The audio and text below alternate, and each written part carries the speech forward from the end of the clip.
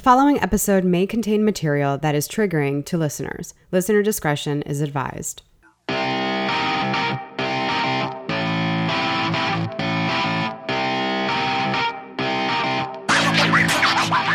Well, hello, and welcome to the Transfix Take podcast, where we are performance driven.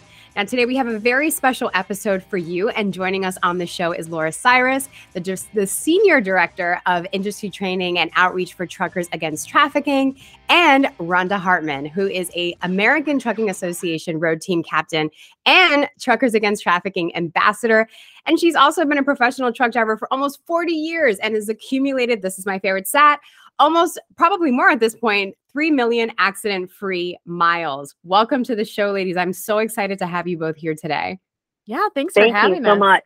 Absolutely. So I want to set the stage. We have a very important discussion to talk about today. Laura, can you help us understand and sort of enlighten our audience about what Truckers Against Trafficking is and the incredible work that you guys have done in the industry? Yeah, well, first of all, thank you. That's an amazing intro, and we're proud to be partners with Transfix. But we are an international now nonprofit organization that is really seeking to educate and equip members of the transportation industries, so trucking, bus, as well as the energy industry, on how to recognize and report human trafficking. We recognized that especially truck drivers, through their sheer numbers, their extensive travels, and the nature of their jobs, could provide an extra set of eyes and ears for law enforcement in identifying victims, reporting those instances, and then ultimately helping to recover those victims out of those trafficking situations. So we work again across North America to educate these primary audiences, these folks that are really boots on the ground, to recognize and report this crime. We offer free industry-specific training, again, to the trucking, bus, and energy industries, as well as law enforcement now, on how to recognize and report. And our main ask is really just that this training gets included as a part of new hire orientation or regular safety training that companies may have, so that you can educate and equip, again, all of the amazing men and women out there who are daily on our roads, right? Seeing all kinds of stuff. Absolutely. And that's such a wonderful, I'm so glad that you guys exist. Truckers Against Trafficking actually came into Transfix and educated our internal team about this. So I'm excited to bring this to the masses on the podcast today. Now, Rhonda, I would love to hear about how you got involved with Truckers Against Trafficking. And can you tell us a little bit about your experience in the organization thus far? Thank you so much. And also for that great introduction. Sometimes you kind of forget how long you've been doing this. I hear you. But it has been a long time. How I was introduced to TAT was actually at an Iowa event that is our truck driving championships for Iowa. TAT had a tent set up and was giving out information and stuff. And that was the first that I actually heard of the specific organization. But I have been aware over all the years that I have been driving that we are kind of like, if somebody sees a truck driver, they just they think it's just a truck, like they don't acknowledge that there's a person there. So sometimes people will not react or try to hide anything from us. They just kind of put it right out there in front of us all the time. And that goes for people breaking speed limit laws to everything else. And this is that is how I found out about TAT. And through America's Road Team Captain, then I took the training with TAT and have spoke at a couple of events that have been close to where I am. And I've done the downloads of videos and hearing their own voices, some of the women who have gotten out of this industry and told their stories. It's so emotional, and I am very humbled to be able to speak about it on their behalf.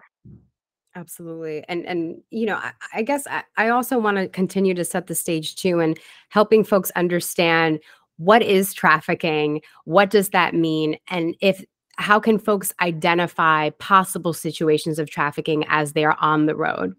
Yeah, that's a great place. Great reminder. Always to make sure that we're all operating under that same definition. And so when we talk about human trafficking, we're talking about the exploitation of human beings through force, fraud, and coercion for the purposes of either commercial sex, think prostitution, stripping, pornography, brothels, and most typically pimps, as well as forced labor or labor trafficking. So you can think of sweatshops, agricultural fields, domestic servitude, construction work, sometimes nail salons, right? Illicit massage parlors, all of these things, whether it's forced sexual exploitation or forced labor, there's a third party, a trafficker, a victimizer, someone who is in control of someone else and making a profit off of their labor. That is what we're talking about when we use the word human trafficking.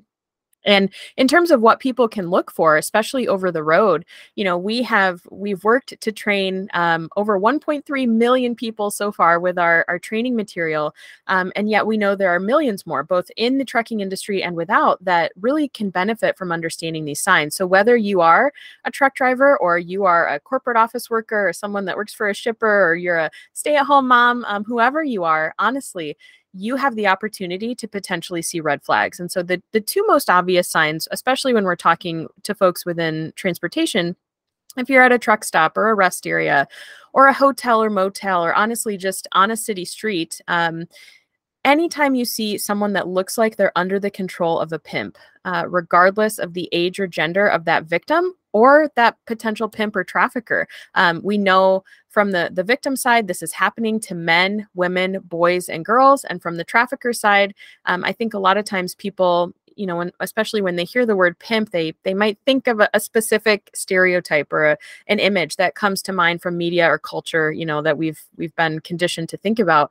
Right. But really, what is a pimp? A pimp is a slave driver and a trafficker, and they come in all makes and all colors, all genders, all socioeconomic backgrounds. Just as when we think about victims, there's no age, gender, socioeconomic status, that might prevent somebody from being victimized.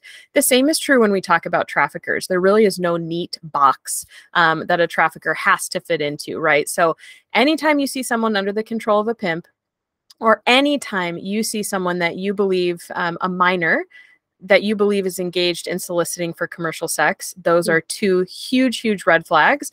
And we would encourage whoever you are to either call local law enforcement or 911 right away, or to call the National Human Trafficking Hotline, which is 1-888-373-7888. And the beauty of this hotline is not only is it national, but it is a little bit different than calling 911. When you call this hotline, you will speak to a trained operator who will help you determine if what you're witnessing is human trafficking. If it sounds like it is, that hotline operator will either relay that information to their local law enforcement partners across the country, or they will ask you to hang up and dial 911.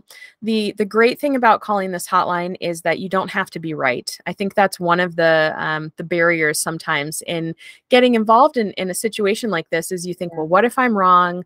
I don't want to interrupt. If it is a family situation, even if there are a few red flags, sometimes people just have bad days, and maybe we're catching somebody on an off day and a bad situation. Maybe they're not acting like they might normally would.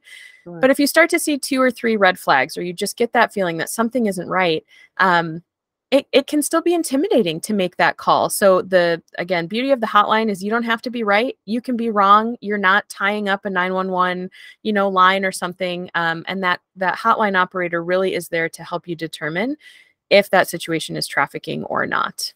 So Laura, I'm just going to ask you, now that everyone knows the importance of the hotline, can you repeat that number one more time? Yes. So it is 1-888-373-7888. And you'll probably notice I said it a little bit differently than we normally say a phone number.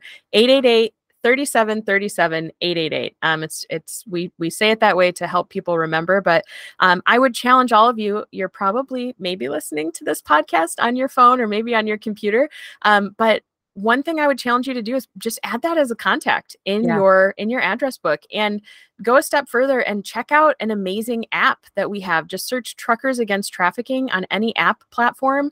And you can download this free app. You can make a tip to the hotline directly from that app. You can read red flags. You can read through case studies. You can watch all of our training videos. It's really a great resource, and will help further educate you on the issue.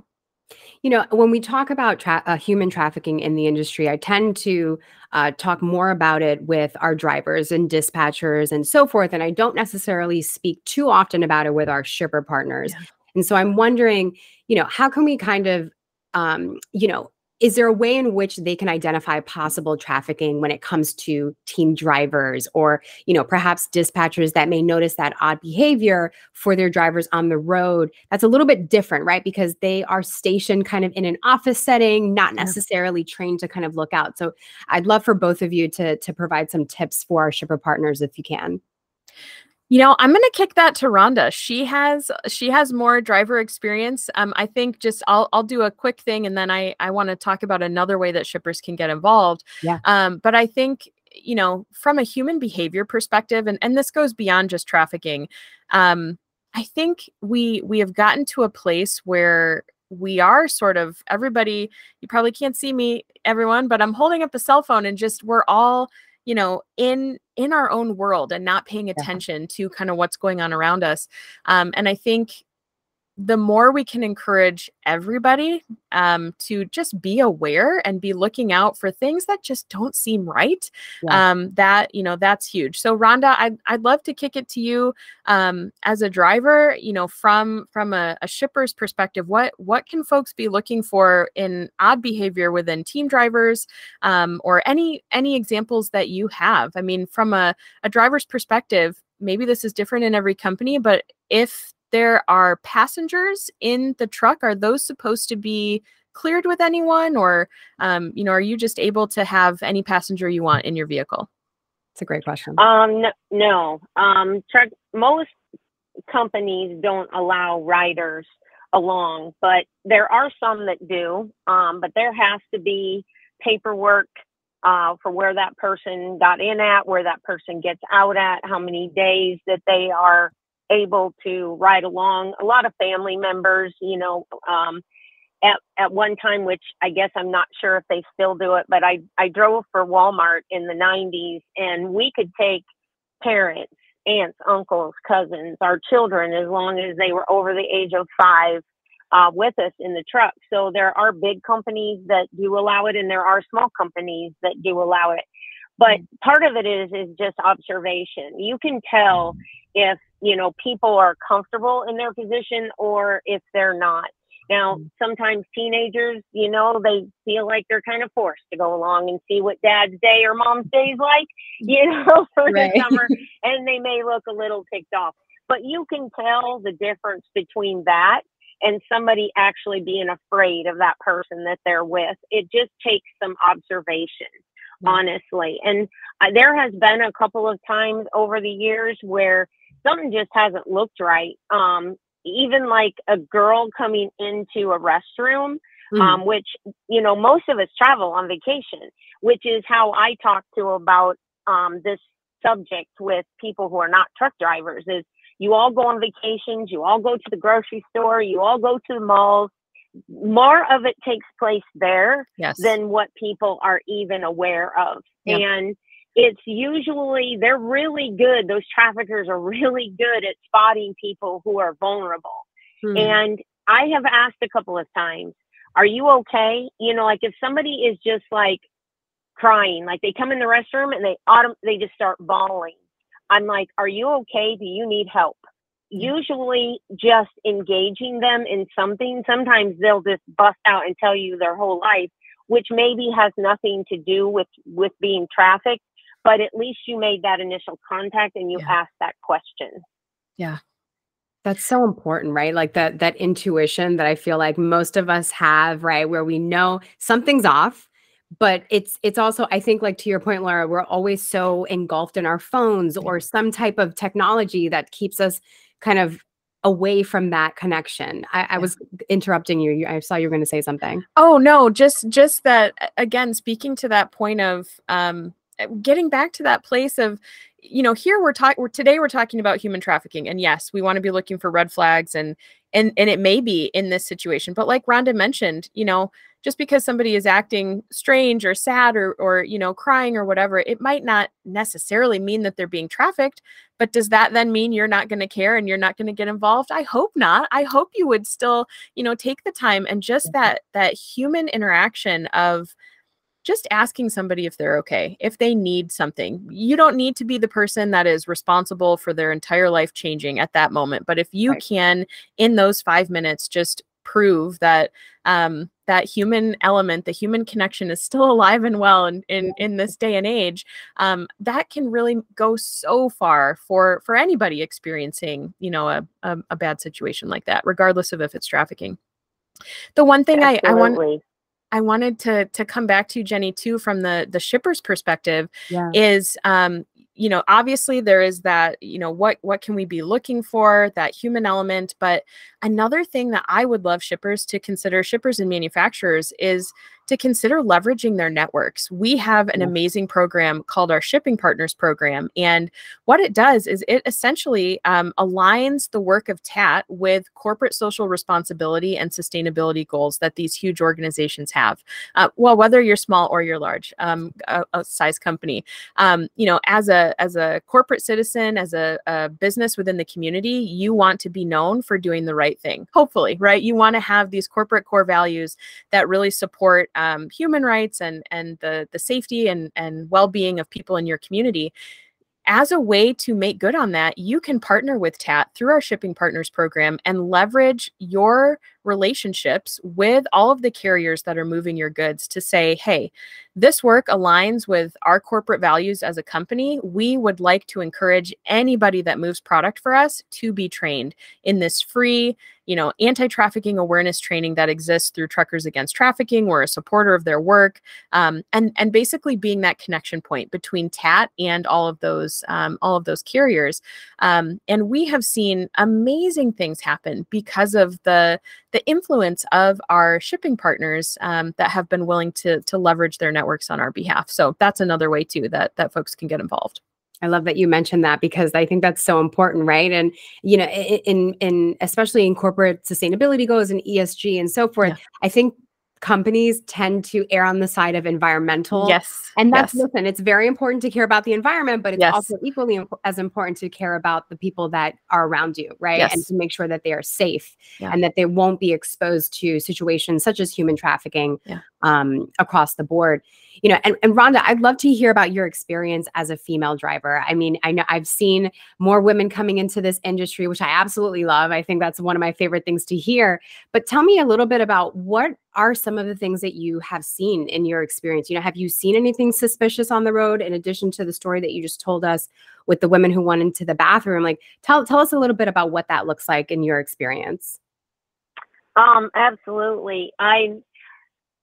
It was in the early 90s, and I was going through Chicago. That was really the first time when, as I've taught children and anybody basically that will listen to what I have to say, when the hairs stand up on the back of your neck, don't try to talk yourself out of that. That is a warning sign for you to be paying attention to what's going on, either if you're walking alone, what's going on around you. But in the case with this one, I had a van come up beside me. It was a panel-sized van, but it had a window in the side, in the door. But this van was kind of trapped behind another semi that was in the other lane, and there was a couple other trucks ahead of us. So both lanes were totally packed with traffic, even though it was probably about 9 or 10 o'clock at night. It was totally dark. And the light was on in the van. And so I looked down at this van, and what I seen in there made the hair stand up on the back of my neck. And I just felt like a panic all of a sudden. I have 5 children. I now have 10 grandchildren. But at the time, I had my children. Some of them were still pretty young. And there was about 15 babies strapped into car seats, bolted to the floor of this van. There was all different colors of babies. There was ages from just a few months, it looked like, up to maybe at the most 9 months old. There was one lady that was Hispanic. That was the only thing I could tell from her as she went by me, because she had the light on in there. And all these babies were all screaming. And I just felt like they were screaming for help. I mean, why would this person be transporting a bunch of babies in a panel van? Right. You know, so that was before cell phones. And so I got on my CB radio, and I am calling anybody. Is there anybody that is in a location where they have access to a phone to call 911 for me? I just kept after it until I finally got somebody to answer. But by the time I was actually able to get a hold of somebody through them and have them talk, you know, to the police, and I was telling them what I could tell them, the license plate was kind of blocked out. So I couldn't get a good look at the license plate, but she was finally able to get around traffic and take off. And that was really like the first time when I knew this is not right. There is something really wrong with this situation. And at the time, there was stories on the news about babies being stolen from hospitals. And I thought, that's what this is. You know, they're stealing all these babies, and then they're taking them someplace else where no one will recognize them. And that was the first time that I actually did, which I have a more recent story too, but I will let you guys comment in between. I think just the awareness is what really stuck to me here. You know, obviously it was a very unfortunate and sad situation, but I think it really, the through line is that it has to go back to that, right? And being able to look inside. I think we get a little scared sometimes to look in people's cars and their vehicles and so forth. But the fact that you were able to identify there's something wrong here, I see exactly what it is, and then call for help through your CB radio at that time, I think speaks volumes to just, that's the starting point, right? If there's any advice that you can walk away with today, is to be aware of your surroundings and listen to your gut. Yes. Yeah, absolutely. Because we don't know what that situation may have been. And I think the key thing, like you're saying, Jenny, is that awareness, listening to those feelings that you have when something doesn't feel right, and mostly just paying attention and being willing to act. I mean, in that situation, Rhonda, you did exactly the right thing. What I hope anybody would do, which is, hey, I don't know what this is that's happening, but it just, something about it isn't right. If nothing else, I hope somebody can follow up on this and, investigate what's going on. Who knows? Maybe it was nothing. Sounds very suspicious, but the point is, taking that second look. And I think now, just listening to your story, Rhonda, and knowing the amazing, maybe sometimes frustrating leaps that technology has brought us now that people do have cell phones, we do have forward-facing dash cams, and all of these different technological tools that can help us be getting those details, the license plates and all of this, or calling law enforcement right away. That's another key thing that I want to point out to people is, especially drivers, don't wait to make the call. Don't wait, because time is of the essence. Traffickers are exploiting legitimate businesses.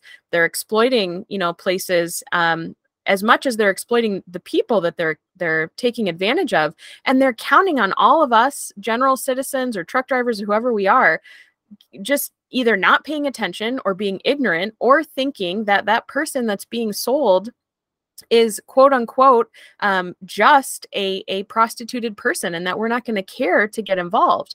But the reality is, if we know that time is of the essence, that traffickers are routinely keeping their victims moving so that they can't make connections, so that they can't get bearings on their location and all of these different things, we have to act immediately. And I've spoken with drivers that have said, over the course of my career, they're understanding now what they've seen over decades of being over the road. And they've said, I've had my gut gnaw on me for an hour driving down the road and realizing I had a missed opportunity. I should have called right away, because now I'm 60 miles, northbound, and that trafficker and that victim could be 60 miles down the road in the opposite direction. Right. And so just thinking of that, time is of the essence. And again, calling out your quick thinking, Rhonda, and just trying to do whatever you could to, get that tip called in at the time.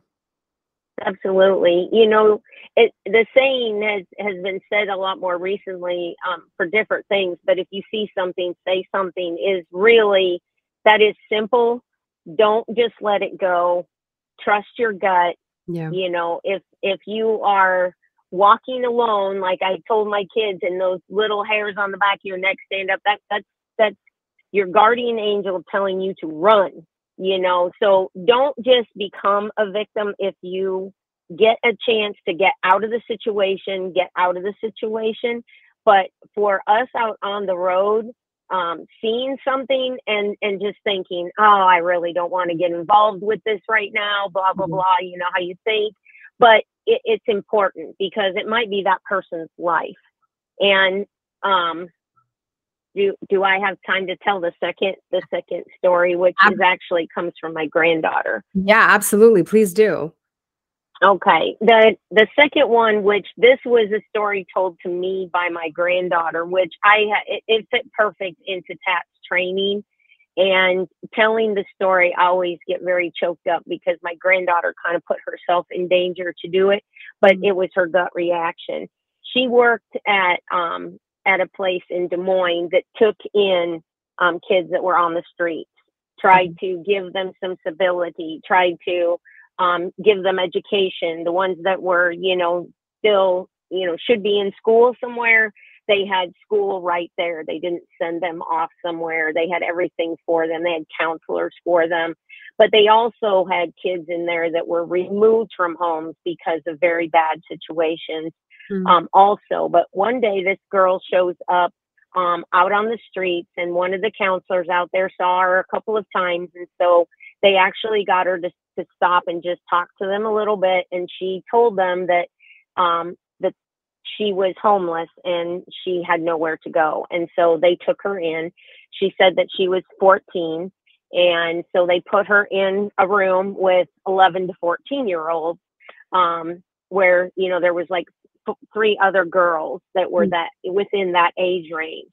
And over the course of a couple of weeks, this girl became really good friends with these other 3 girls. They seemed to talk a lot and everything seemed to be fine. And then one night, the back door opened, which these kids were not locked in, but if they left, an alarm went off and a camera came on to show who was leaving so they could go and try to talk them out of doing that. The camera came on. My granddaughter was working. These 4 girls now were bolting out the back door, and she could see a van sitting just barely in camera with the door open. And she took off down the hallway and out this back door and was screaming at these girls to stop. And they did. They actually did all stop before they jumped into that van and took off. And in the course of the interviews with them, the girl who came in last was actually 17 years old. She had been trafficked since she was 11. Oh. And how they had done this with her was she actually left on her own. They basically were recruiting her at a mall. She was at a mall with her friends, but she was the quiet one. She would kind of hang back. And that's how they ended up. It was actually another girl who pretended to be that age, who friended her and told her how she could make all this money if she come with her, you know, and of course not telling her what she was really going to be doing. And they would send these girls into, which all the ones she knew were girls, which is why I say it that way. But they would send these girls into towns and to dress them, you know, make them look like they're actually younger than they were, and recruit more 11 to 14-year-olds. That was the age range that they wanted them in. Yeah. And she ended up telling the police the whole story of how she agreed to go. She wasn't abducted. Right. She actually agreed to go with these people in the beginning, and they did. They kept her moving all the time. They would only leave her in a city for a week or 2 weeks. You know, if she couldn't get them out of that shelter at that time, she would have just left on her own and they would have moved her to another place. But that, I mean, my granddaughter put her own life. She didn't know who was in that van, but she wasn't going to let those girls leave either, you know, without trying to stop the situation. This is, I mean, I know how, you know, hearing this as a, you know, healthy adult person, right? We can hear this and think how horrific this sounds and just how crazy that this young girl is pretending to be younger than she is and she's forced to recruit out of, but this is a common thing. This is a common thing. And I think, Rhonda, thank you for sharing this story because it highlights a very important point. And that is that the majority of victims are not abducted. I mean, certainly there are kidnapping cases and that's how this starts and that's how the trafficking situation happens. Right. It absolutely does. We have cases of this. We know it's going on, but the majority of victims are going to know their traffickers, whether they have become befriended by them over the period of weeks or months, or they've met some person online and developed this sort of casual online quasi-romantic relationship, or a relationship where the trafficker is coming in and playing, if it's a male, the daddy or the boyfriend role in the life of the victim, or in this case, if it's someone pretending to be a friend and again, recruiting these girls, earning their trust, learning things about them. We have to remember that at all times, traffickers, and you said this, Rhonda, traffickers are looking for the vulnerable. They are looking for folks on the margins, whether those are kids, whether they're adults, whether it's people experiencing homelessness, or, you know, abusive situations at home or neglect at home, any of these things. You don't have to be from, you know, the wrong side of the tracks necessarily, right? You don't have to come from a broken home. You don't have to come from an impoverished situation. Certainly those people have their own set of vulnerabilities, but on the flip side, I mean, we know that there are victims of trafficking that come from two-parent households that are going to school every day, straight A's, extracurricular activities, going to church, right? All of these things. The common thread here that we have to remember, and I think as parents, hopefully people's like hairs on the back of their neck are standing up, just remembering that any vulnerability that exists is a potential opportunity for a trafficker to kind of come in, get their hooks in, earn some trust, and then groom or recruit that person over the period of weeks or months until, you know, something changes. Like you mentioned, Rhonda, that young girl initially had no idea what it was she was going to be doing to earn lots of money. And maybe it's the promise of an exciting new life in a new city, working as a waitress or a model or, you know, whatever it is. And someone who is desperate or vulnerable or seeking to get out of maybe an abusive situation at their home, they're thinking that looks like a golden ticket. And yes, anything out there in the world could be better than what I'm experiencing at home, the abuse or neglect or whatever. And so they, or, you know, maybe that's not the situation too, but they see this as their ticket out of there. And it's just, again, reinforcing the fact that traffickers are master manipulators. And if they are working that hard and being that smart and that cunning, we as the general public, we as the transportation industry, we have to rise to that. And we have to, again, know what those red flags are and be willing to act if and when we suspect it. And when I talk personally, like with other truck drivers, I tell them, don't keep this information to yourself. You need to tell every family member. You need to talk to your kids. I had one lady come up to me one time when I was talking to a bunch of insurance agents, because they're out a lot in the public too, you know, and that's true, and I was visiting with them, and this lady was just bawling after she saw the whole presentation, and she said, you know, my daughter, you know, and I are really close. She tells me everything. She's super outgoing. And I said, well, then maybe you need to talk to her, because maybe it's not her that they're after right now. Maybe it's her friend who is not as confident as she is. And that's why your children need to hear this stuff too, because maybe it's not them, but maybe it's someone they know. And you know how friends are, they'll confide in each other before they'll ever tell a parent that something like that would be going on. You know, I'm curious to know how often does human trafficking happen on the road, and are there specific areas across the country that are a little heavier to or more susceptible to trafficking that we can note? So it's hard. It's hard to give definitive statistics on this, and I recognize that that's not an easy answer. But we know that trafficking is taking place in all 50 states. We know it's taking place in every kind of community from lower income to $1 million areas, right? There is no zip code that, this crime cannot occur. We know to date that truck drivers alone have made thousands and thousands of calls to the National Human Trafficking Hotline and have identified over 1,300 victims of human trafficking.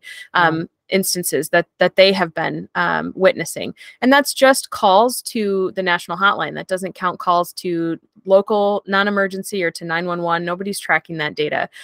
What I can tell you from sort of a geographic perspective, again, this is happening in rural areas. It is happening in the major cities, in the urban areas, the suburban areas, rural, and everywhere in between. Obviously, places where you have higher densities of population, you're going to see this more. But it doesn't mean that it can't happen in the one stoplight town that happens to have a truck stop, off of the major interstate. It can happen there as well. And I think, Rhonda called this out too.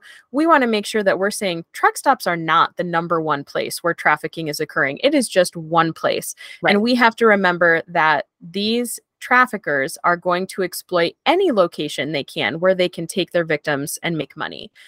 So I want listeners to be thinking about the restaurants in your town or the construction sites. Anyway, I lived in Denver for a number of years and heard a case from a local organization that was just doing humanitarian work in downtown Denver.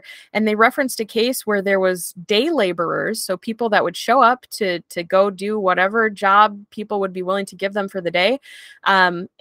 Construction work. They were working on a construction site, day laborers, and one of the guys fell off a roof and broke his back and his legs and all these things. And the people that were employing him left him there to die. It was absolutely an exploitative work situation, forced labor, in terms of the agreement and the things that were going on. But I say this because TAT is focused on anti-sex trafficking. We're trying to help people understand forced sexual exploitation and sex trafficking across North America. But we have to remember the labor trafficking piece of this as well. And It could be happening under our noses, no matter where we are. So not an easy answer to your question. It can be happening everywhere, certainly in areas where you have more people.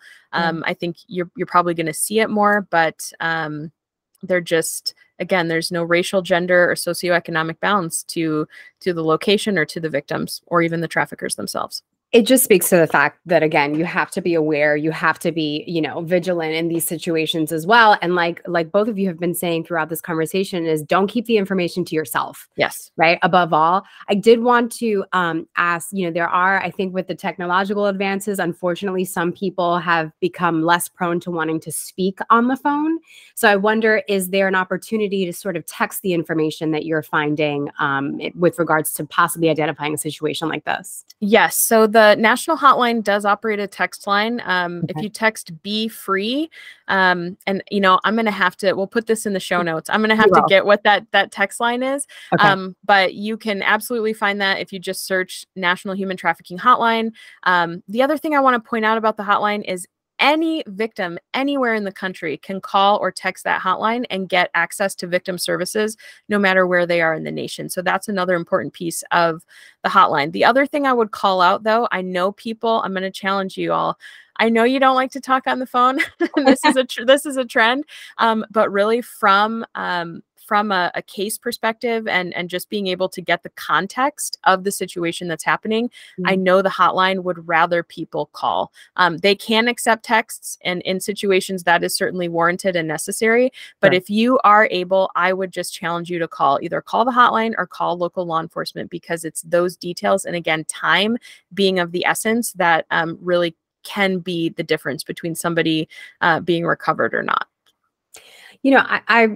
We're running low on time here, but I would love to end. And first of all, I just want to also just thank you so much for providing this information today and sharing. I know it's very heavy subject matter, but also very important. For those who do survive trafficking in trucking, but just in general, right? I wonder if there's a story that you might be able to share of someone who was able to just move forward and live a life that they wanted to live after that.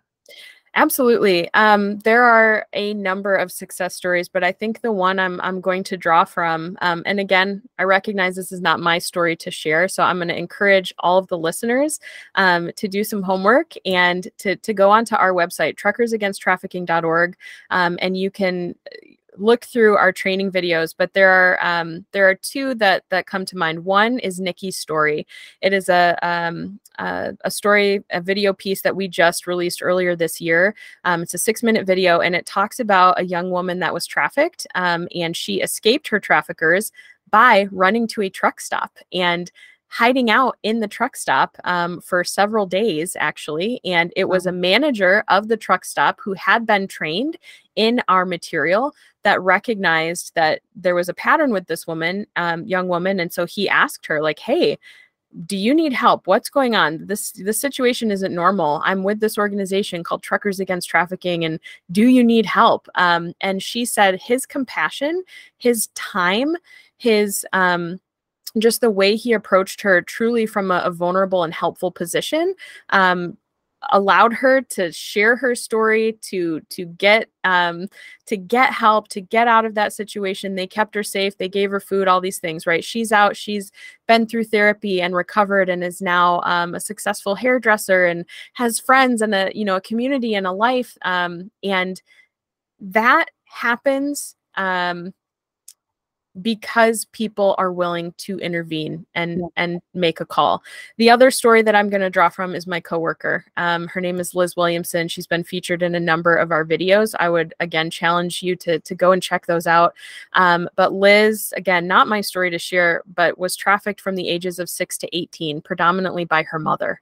And it was, through years of therapy and working through this. But Liz is such an amazing individual that has so much to offer, just like every survivor does, so much to offer the world. But she had been working in the anti-trafficking movement for several years and has been with our organization for several years now. But going on to inspire and to just ignite that fire within the populations that we serve and that we're trying to educate with her own story. Again, not mine to share. So please go and check that out on our website.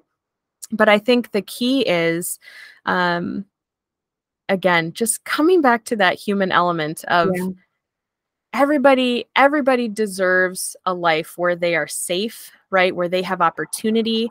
And when we're talking about victims and survivors of human trafficking, even if your call, right? And I'm challenging the drivers now, and Rhonda will understand this too. Even if it's your call or your interaction or your conversation that you have with someone in a bathroom, even if that one instance isn't the instance that ends up turning that person's life around, it may be your call that recovers them out, but maybe it's not. Still, that opportunity for that person to be seen as a human being and to recognize that there are people out there looking, there are people out there being vigilant and trying to seek out those, again, that are on the margins and that may need help. That's just going to be internalized for that person so that one day they are able to make that step, or they are able to exit the life, or they are able to get that, to get to safety and get out of their situation. It all counts. It all counts. Yeah. It all counts. And, and trucking is such a community. Yes. And hearing those stories, I think today really, in an odd way, inspires me really, because I have such an affinity for the trucking community, and seeing people like Rhonda and, meeting people like you, Laura. We've been, working together for some time now with Transfix and TAT. And, it really just goes to show that, sometimes a simple, how are you? Are you okay? Yes. Can change a life. Yep. With that, I know we've left the audience with a lot of homework to do. Thank you so much to the two of you today. And I would love to have you back on for another session. Rhonda, I appreciate you. I know you're on the road today, so thank you for making the time. It's such a pleasure. And Laura, thank you so much, as always. Can I add one quick thing real fast? Yeah, sure you can. Okay. It has been kind of a stigma that TAT means that it's accusing, truck drivers of participating in this. And that is the furthest thing from the truth. That's right. TAT knows that truck drivers are the ones that are out there like the knights in shining armor in a lot of cases with people out there on the road. So it is not an accusatory type company at all. I have learned so much from their organization, and the way that they explain things is phenomenal. Definitely take time to go on their website and take a look at what they've got to tell you. You will be amazed. I couldn't have said that any better. Transfix is proud to partner with Truckers Against Trafficking, and we encourage everyone out there in the trucking community and supply chain and logistics to seek them as well, to partner with them. I think we're better together. And so it starts with you. So again, I know we'll have it in the show description, but it's truckersagainsttrafficking.org. Do you want to drop the number for human trafficking one more time? Yes, 1-888-373-7888. That's the National Human Trafficking Hotline.